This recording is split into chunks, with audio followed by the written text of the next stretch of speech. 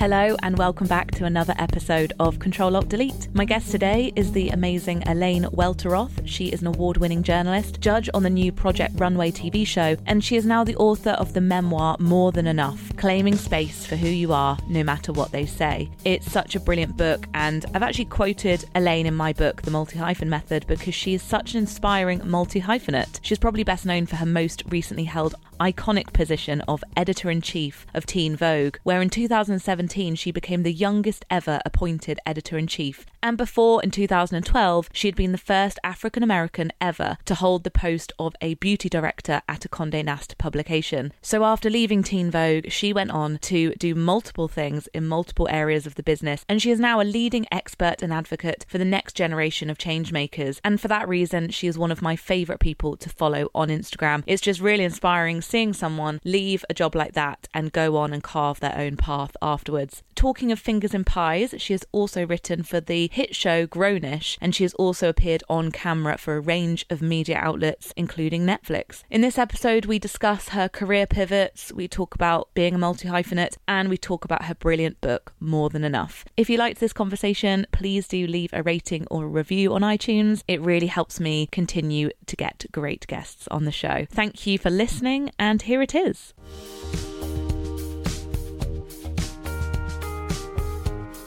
I'm so incredibly excited to be in the company of Elaine Welteroth. You are an actual dream guest. Thank you so, so much. Oh, thank you for having me. And excuse my Barry White voice in the morning. I haven't warmed it up properly yet. Yeah, well, you're having a whirlwind week. You're here, you're full on doing events and podcasts, and thank you for fitting me in, basically. Are you kidding? Of course. This is an honor. And yeah, it's been a whirlwind week, but it's been honestly such a joy to be here and to meet, to get the love in London. I wasn't expecting this. They say that you guys are cold, and I haven't gotten that vibe at all. I feel the London love. Which has you been are a very blessing. Loved here. Thank you. I just wanted to start off, and I'm in no way comparing myself to you, but I quit Condé Nast in 2016 to start my own business, and I've always looked at you and being like, oh my God, she's done it, and maybe I'm not a freak for like leaving my dream job, and I wasn't an editor-in-chief or anything, can I just say, but I still felt like this kind of connection to you and just wanting to follow your journey and just break outside the box. Wow. So thank you for everything you've done.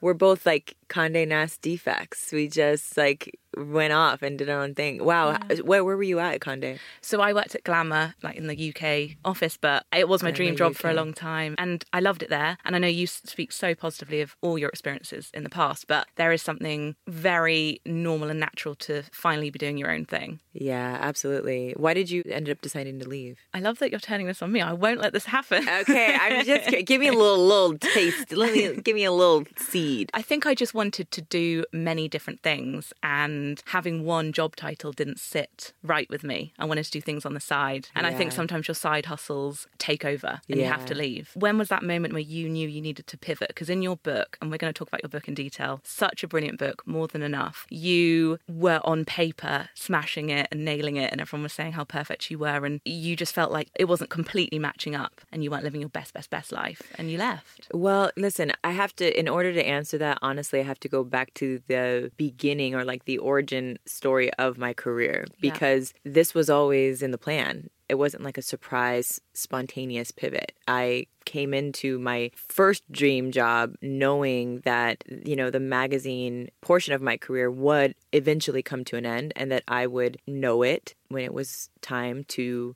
make a leap of faith and then build the road from there, and off-road rather. And I knew that because I had a career role model that I found when I was going through my existential college crisis of trying to figure out what I'm on this earth to do. And everyone goes through that, by the way. I feel like people don't say that enough. When I was a college graduate or approaching graduation, I was scared shitless. I felt like I was the only one. And I think we need to talk about that period more to help other young people navigate navigate that because it's so anxiety inducing. But I really did a lot of soul searching at that point. I realized at that point, I want to be someone who loves what I do for work. In order for me to be excellent and successful at work, I have to love it. I had to answer those hard questions. What do I love? Why am I here? What is my passion? Which are hard freaking questions to answer at any stage of life, by the way. But I was deep in prayer and low-key deep in depression because I was just like, what if I don't get the answers in time and I have to take a banking job or something and hate my job and hate my life? In that period,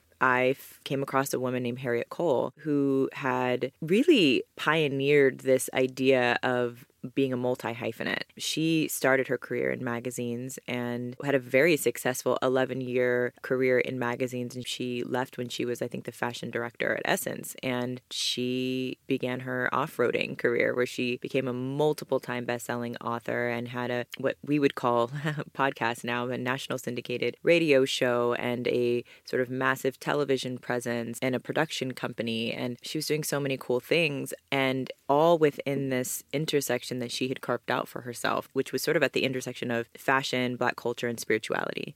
And I just remember being a college senior, surveying the landscape of careers and feeling like no singular job title could possibly fully satisfy me and really capture everything that I really was good at and not force me to do things that I'm not good at or, you know, that I'm not interested in until I found her. And I was like, you can do this? What? So she became my kind of hero, and I went after her hardcore. I proceeded to stalk her. I called her office regularly. I snail mailed her this really long letter that I wrote for her, very personalized, not at all those cookie cutter letters that people get and they're just like toss away. I made my own mock-up magazine with my face on the cover to pitch myself to her to hire me. I did the most to get her attention. And anyway, long story short, months later, after our initial informational interview, she remembered me and she called me back. And at that point, I had already locked in an internship at Essence Magazine, which is my dream internship. And she called me back. I mean, I'll leave some of this for you to read in the book. Ultimately, I began to work with her. I flew across the country to learn from her.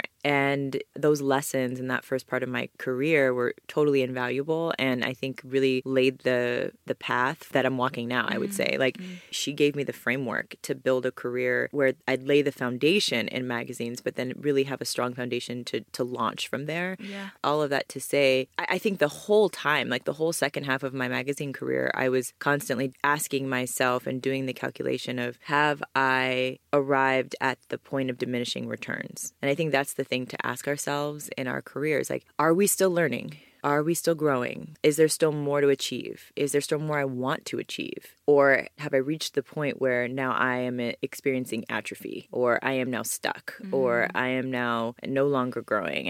And so I wanted to make sure that I was constantly aware of that calculation. Like, okay, and if the answer, if I would say, have I reached the point of diminishing returns yet? And if the answer was no, because I still had more to do and I still had, goals that I hadn't reached yet, then I was like, no, I have to continue to go. And then when I got to the point where I was like, I'm reaching the point of diminishing returns, I see more opportunity outside of these walls that excite me than I do inside of these walls. And especially during a time of not just disruption, but shrinkage in this industry, I was like, I don't want to be on the Titanic when it goes down. The last year that I was at Teen Vogue, I kind of knew going into that year, this is my last year. I feel it.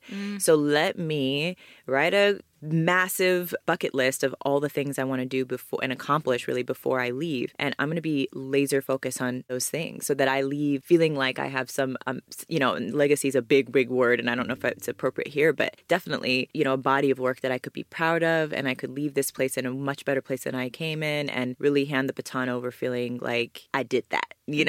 I was really focused on getting all these things done. And then I was like, you know what? I came, I saw, I conquered, mission accomplished. I am proud of what I've done and what I've been able to do with my team. The team effort is everything. I couldn't have done half of what I did without all of those people, the collective of young people that were able to transform Teen Vogue into what it became. But when I knew it was time to go, I just was like, okay, this is the time to put on the big girl panties and do what you set out to do. The big surprise to me was just that the opportunity to take a leap of faith came much sooner than I had anticipated. I never in my wildest dreams thought that I would have the opportunity to be the editor-in-chief by 30 years old. I never thought that would be possible. But once it happened, I was like, wow, it's time to dream a bigger dream and to go for them. Don't wait. You got to go. People are like, oh, it's so brave. It's so brave that you left and that you pivot. You jumped out of a stable job and a big title and, you know, a corporate salary and all that stuff. But it's like, no, I actually think the scarier thing is staying somewhere too long.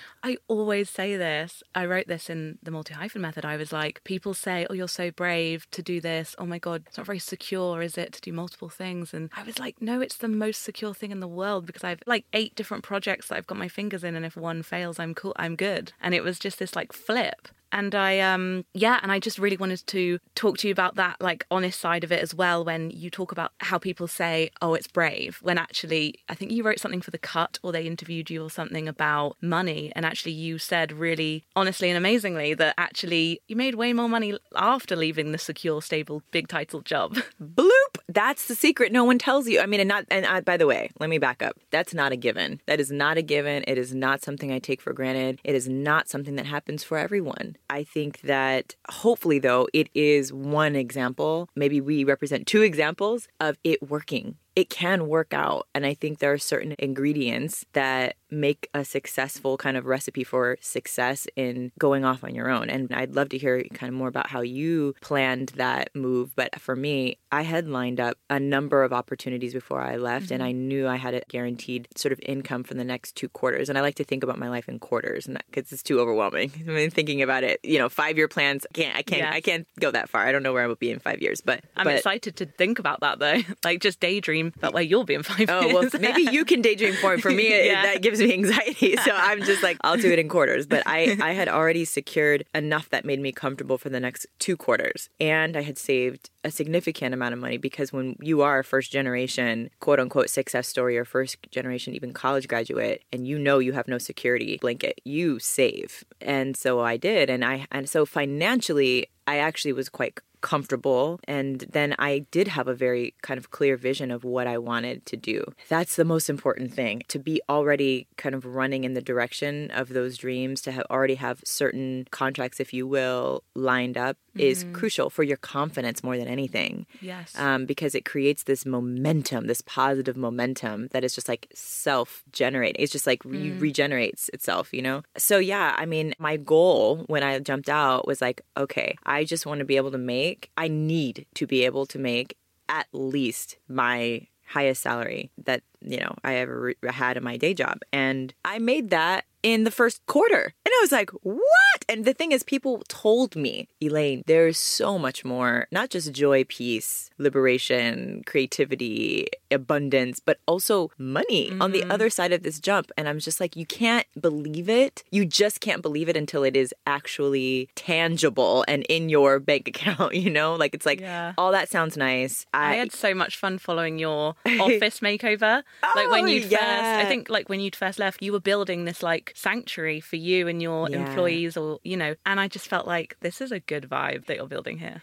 So much of it came organically. And after I left, and I do believe, I mean, not to get too woo-woo, but I am a spiritual person. And I do believe that your professional life reflects your spiritual life. My belief is that you do get rewarded for acts of obedience. And when you feel like you have a call and you heed that call and you move in spite of your fear, there's just blessings on the other side that you couldn't even envision for yourself. And I think that The Office is one of those examples. Like one of my girlfriends, Cleo Wade, was like, this was like maybe a month or 2 after I had left. She knew about the whole process of me trying to leave and was actually really instrumental in kind of like coaching me through that stage. But she was like, should we get an office together? And I was like, sure. That wouldn't have even crossed my mind. And so we did. And she actually should get the credit for decorating that freaking oasis that we have. I mean, she's such a great interior designer. And we had some shoots coming up that were going to take place in that office. So there was a deadline. We had to get it done. And she really did it. And I felt so lucky to be able to share that space with her. And then she went on her book tour and literally never used the office. Like we never once were in that office at the same time together,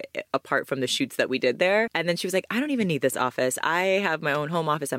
She became bi-coastal. So now it's just my office, and it just is my happy place. And I have an assistant there and 3 interns, and it's just nice to have a place to turn up at when I am in New York. Yeah. I'm very rarely in New York, but I wrote a lot of my book there. Oh, cool. Yeah, and it just feels like it's nice to have a place that is your own. And that could just be in your own home. It could be a part of your bedroom. It doesn't need to be this big, corporate office or a space that you even pay for. I think it's a state of mind that you can create for yourself around a physical space. Totally, yeah.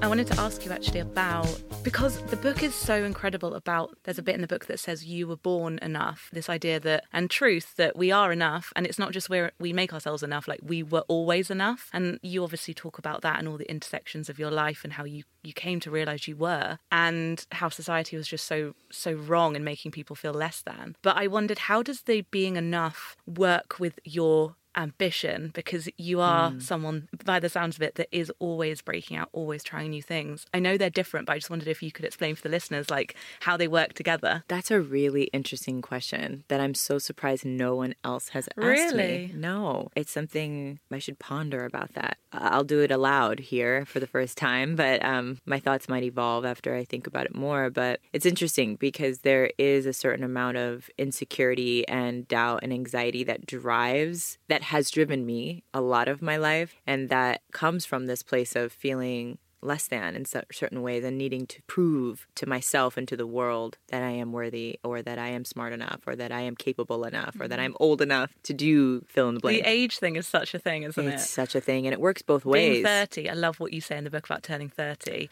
I just turned 30. Oh, congratulations. I feel amazing. Like, it's literally like my 20s were just this coat of insecurity, and I was like, well, I can't do that because I'm in my 20s. And now I'm like, yeah, I can. Yes, and isn't it good? Doesn't it really feel good? It feels great. Like, I feel like society makes women feel like 30 is a deadline that looms over you, and you have to be in a certain place in your life and have the man of your dreams, and like all these things need to be together before you turn 30. But the reality is, for me at least, and it sounds like for you, turning 30 was like the elimination of a deadline. Like, it was just like, it's like I'm getting started properly. Yeah. That's how I feel. Yeah, exactly. Yeah. So I think that some of that stuff fell away when I turned 30, also because of what I had set out to achieve and was able to achieve by 30. I felt like I have done enough. Yeah, I can chill out a little bit. To feel, not even to chill, but to feel like I can stand on my own 2 feet and not be wobbly and not be knocked over so easily by even my own thoughts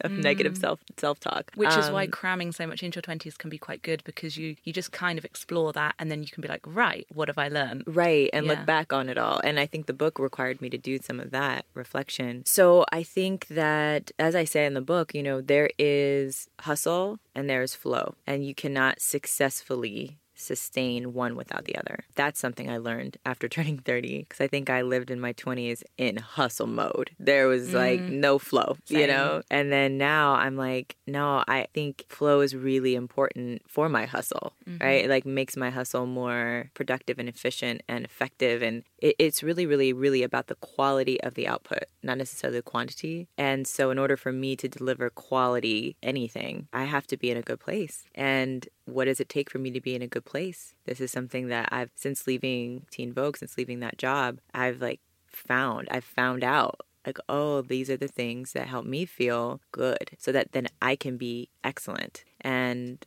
both need to be true. Like, I need both. Finding some semblance of balance has been awesome. And I think you do need that. Like, you need a motivator. You need something that is going to continue to drive you. Someone has said to me before, you're either running from something or you're running to something. And I think I spent my 20s running from fear of failure, all these insecurities, and like wanting to prove myself and feeling like I can look back at all. I got to look forward. And then now I kind of feel like I'm running towards. That's really nice. Yeah, something that is worth it. And it's more of a decision and like purpose that you've chosen. Yeah, it's like, how do I want to invest my energy? What are the places that are going to give me a great return on my investment of energy? And that's a privilege to be in that position. I recognize that. That's not something I take for granted, and it's not something that everyone can do yet. But I do think if your goal is to identify your zone of genius and then try to reorient your life such that you can spend more time operating from that zone of genius, then to me, that's success. It's so interesting, isn't it? All the conversation around like millennial burnout and how we are often exhausting ourselves because of the climate or the economy kind of failing us, and but also the guilt, I think, of when you think about the people that came before you. I know you talk about this in the book a lot. And when you think of your grandparents, or you think how hard they worked and in a much different way and in such a laborious way and in such a manual way, and then you think, I just get to sit on my like MacBook in a cafe. I better work because my life is so much easier. Yeah. I don't know, that's my personal thing, but I loved how you covered how you felt so connected to your past. And that's also something that has come with age too. There is this quote that I included in my book from B. Mike, who's a phenomenal artist out of New Orleans. And he makes these t-shirts that say, I am my ancestors' wildest dreams. It's so real, especially for women, especially for women of color, Black women. The opportunities that we have, it is incumbent upon us to live our best, fullest lives for all of those women who came before us who did not have that opportunity. I get strength and courage and surplus of whatever it is that I feel like I'm lacking when I think about that. It's just all there. It's like you can draw from that well. And yeah, I do think we have a responsibility. I do think like there is this old idea, hopefully it's old, that it's like selfish to prioritize your ambition over anything else. But actually, I think it's the most generous thing we could do. And I actually think it's our obligation. Like there's this quote in my favorite book of all time is The Alchemist by Paulo Coelho. I'm probably going to misquote this, but it's something to the effect of our only obligation is to actualize our potential. That quote changed my life. It boils everything down, doesn't it? That's so it. Simple. That's it. It reprioritizes everything. And so it's like, and that's not just a selfish principle. That's a principle that you live by, and it gives room in your relationships. It actually redefined and reframed love to me. Because I'm like, if I love someone, then my purpose in their life is to help ensure that they actualize their potential. It is not about me. It is not about making sure that our lives forever intersect. It is about making sure that you stay on the path that you were meant to be on. That is for my mother. That is for my fiance. That is for any boyfriend I've ever had, any best friend that I have, any sister. Like we all collectively, especially in our generation, because we have opportunities that our former generations did not have. We have a responsibility to realize, to actualize our potential. Let's do this. What are you trying to do? And how can I help? And it's a lifestyle, it's a mindset. And I think that's how I think about ambition and my ambition and others in the community. I love that. And that kind of spins on its head. It reframes, for example, say a friendship maybe isn't working out anymore. Maybe it's just you both need to realize your potential in a different way, or right. The same thing with relationships. Absolutely. It gives there's a certain breath or air, freedom around every relationship in your life. Like you're not trying to control everything as much, and you're not trying to contain and keep it. It's just like you're on your mission, I'm on my mission. To the extent that our missions can kind of fortify each other, help each other, then let's do this. And if we can't, then I want you to be on your path. Yeah. I just wanted to read out really quickly one of the quotes from the book that I think is on one of like the big pages, which are very Instagrammable. I must admit, the quotes.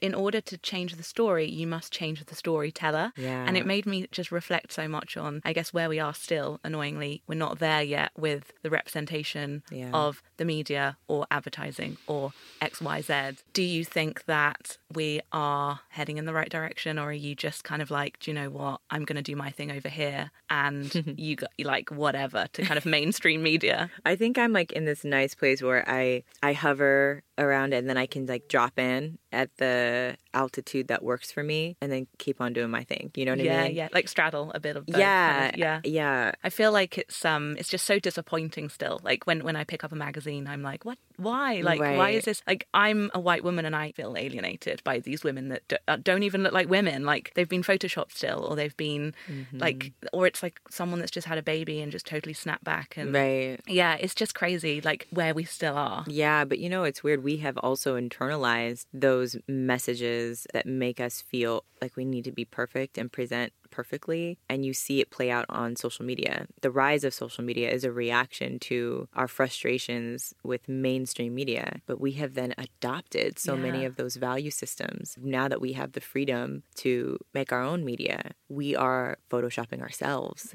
We are presenting only the best filtered image because we still feel like we have to live up to these standards that were set by mainstream media. So there's an interesting paradox there. Yeah. And so as much as we can, call out the media and hold them accountable, we also have to hold ourselves accountable to what we are projecting and what we are feeding into with every like and the culture that we're kind of a part of creating on the internet. It's so interesting. I was talking to a friend the other day. He was saying, I just find like influencers really not very relatable and they make me feel bad about myself. And I was like, why are you following it then? And she was like, I want to. And I'm like, well, that's kind of like, you can't really call it out if you're following it. Right. But I understand that double dynamic that you want to follow that lifestyle. It's strange. It's really strange. Yeah, it's like, what is the line between aspirational and just completely false? Yeah. And something just makes you feel like shit. But I think that a lot of humans naturally want to participate in pop culture and they want to see themselves as part of the mainstream. And now social media has become the mainstream. It's become what fuels pop culture. So, of course, you want to participate. But I do think it alienates a lot of people. And we all have to manage our relationship with the internet and how much of it we let in, manage the time we spend on it. Are you quite good with how much I know that Instagram is a huge platform for you and it's very, very inspiring. I love following you on there and it makes me feel good. Oh, thank you. And I think we need more of that. But that's the best compliment. Do you post and then kind of leave? Or do you spend time on there? It's like an evolving relationship. I think it depends on what's going on. It's a time suck more than anything. That's what frustrates me about it, from my relationship with it. Because sometimes when I'm like tired, I think the way many older Americans still just like brainlessly watch TV, just mindlessly just sit there and just watch TV that they're not even really paying attention to, but you then don't know how that's affecting you. I think we have to be conscious of every input. So for me, it's like, it's not TV. It's still giving me something that I may be unconscious of. It's contributing and influencing me in ways that I might not be conscious of and that I don't like. And the mindless scrolling of it all, I'm just like, why am I still sitting here doing this, So I could definitely be more disciplined. But going back to your original question about mainstream media, though, do I feel like we've made progress? Do I feel like, are we on the right track? I think that what I would really like to see is as much diversity that is being projected in campaigns and covers. I would like to push every industry to be as thoughtful about making sure that their back of house, that their teams, that their leadership in particular is reflective of that diversity. And I think that is when part of a generation that's creating authentic representation and not just like false representation. I think back to the storyteller's quote, the actual people crafting the story needs to come from that rather than a campaign being diverse on paper. Right. Yeah. And I think that's unfortunately where we are, which is a bit fraudulent. It's like, okay, people are demanding diverse depictions of themselves. They want to see themselves. Okay, I get that. I hear that. So let me hire this token Muslim with a hijab and put them on a cover in a campaign. And then we've checked our diversity quota and we're back to business as usual. We've done our job. And that's just not the point, right? That's just not it. No. We want to not just see ourselves reflected. We want to see ourselves reflected authentically. We want to be included in the creation of these images and of these stories. And that's the only way that it's going to be truly reflective of that culture. And what we're experiencing right now, what we're seeing is just capitalizing on marginalized cultures, which is the antithesis of what we're asking for. Yes. Right? So I think that every company needs to be held accountable for creating a culture of belonging and embedded deeply in it. Right. And into this, and all of these issues that we're talking about are actually so much more complex than they seem on the surface. And these are systemic issues. Like the lack of representation, the lack of diversity and inclusion is the result of deep systemic oppressive issues that are so embedded into the foundation of most industries and how they've been running for generations. And that's why in my book, I kind of try to shine a light on just simple examples of what that looks like on the inside of one machine. Certainly my book is not an indictment of any one individual or even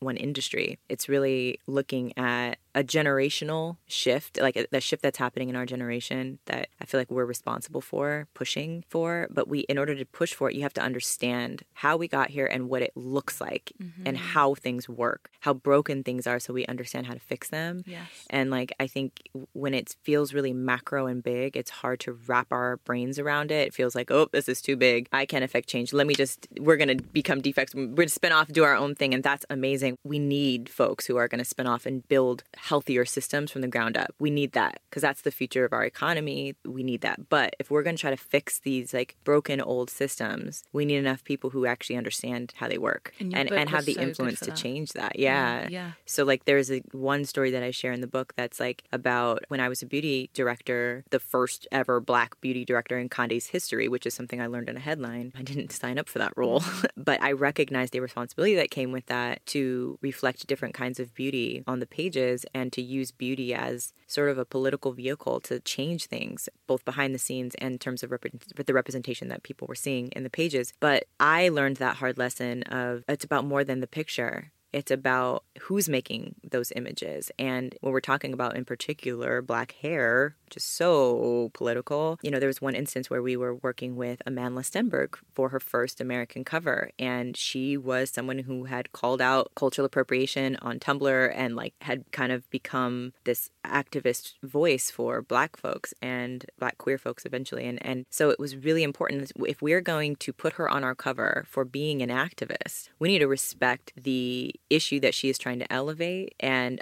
reflect an understanding of that issue. And so if she's talking about cultural appropriation online, and that is literally what has made her famous as an individual outside of her acting career, and if we're going to put her with an afro on our cover, and if the reference is, which it was, an Angela Davis reference, and you're telling me we haven't even considered a Black hairstylist, that is hugely problematic. And if we're doing it because that's just what we've always done, then we really need to examine our process and reevaluate how we work from the ground up. This photographer, who is a white man, who's always a white man, gets to dictate hair and makeup. That photographer, who is a white man, has only ever worked with a handful of white hairstylists and makeup artists. He can no longer dictate who we hire. But I think it's important. Like, I actually think it's important to go super micro so that people are like, oh, oh shit, I get it. And shit, how am I doing that in my life? Like, when you say it, What I have found in my career is most white people are well-intentioned. And it is not like this malicious force that is keeping marginalized people in the margins. I just don't think they have thought very hard about it and why they're there and how to fix it. Like, I think it's a blind spot and it's privilege that allows you to not see discrimination that doesn't affect you. It's like we have to become more conscious of how these things happen in order to fix it. We have to see ourselves as part of the problem in order to fix the problem. So anyway, I didn't mean to get on a soapbox about it, but I do think it's super important when we're talking about representation to talk about it in a complex way because it's a complex issue. 100%. Oh my God, I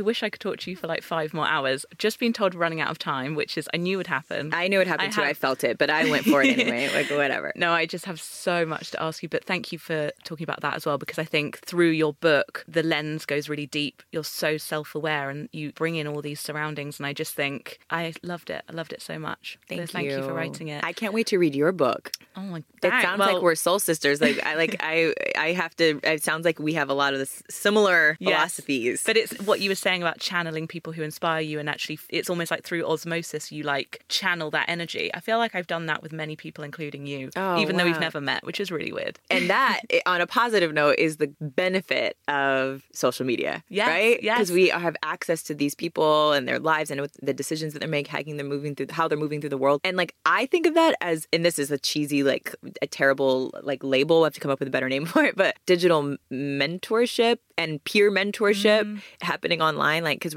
we're inspired by people we've never met. How can people kind of find you? My website, ElaineWelteroth.com, and also on Instagram. That's where I'm the most active in terms of social media platforms, and I'm usually posting a ton there about what's going on. And pictures of Oprah. Which, by the way, I am like so excited and proud that I'm a part of her new book club. Oh, that's amazing. Hopefully people listening will grab Ta-Nehisi Coates' new book and we can all read it together and talk about it on the internet. So amazing, considering that in the book, what an inspiration she has been to you from being a small child. All of us, though, right? Yes, definitely. Is she as big here in the UK? Oh, yeah. Yeah. She's like Queen Mama. royal. Yeah. Yeah, royalty, for sure. And so are you. Thank you for having me. Thank you This has so been, much. honestly, the best interview. The best interview I've done. Oh, that really means great so much to interview. me, because I've actually been really nervous. You are such a great interviewer. Thank really. you. Yeah, and takes one to know one. You are really, really talented. Thank you so thank you much. for having me. Thank you.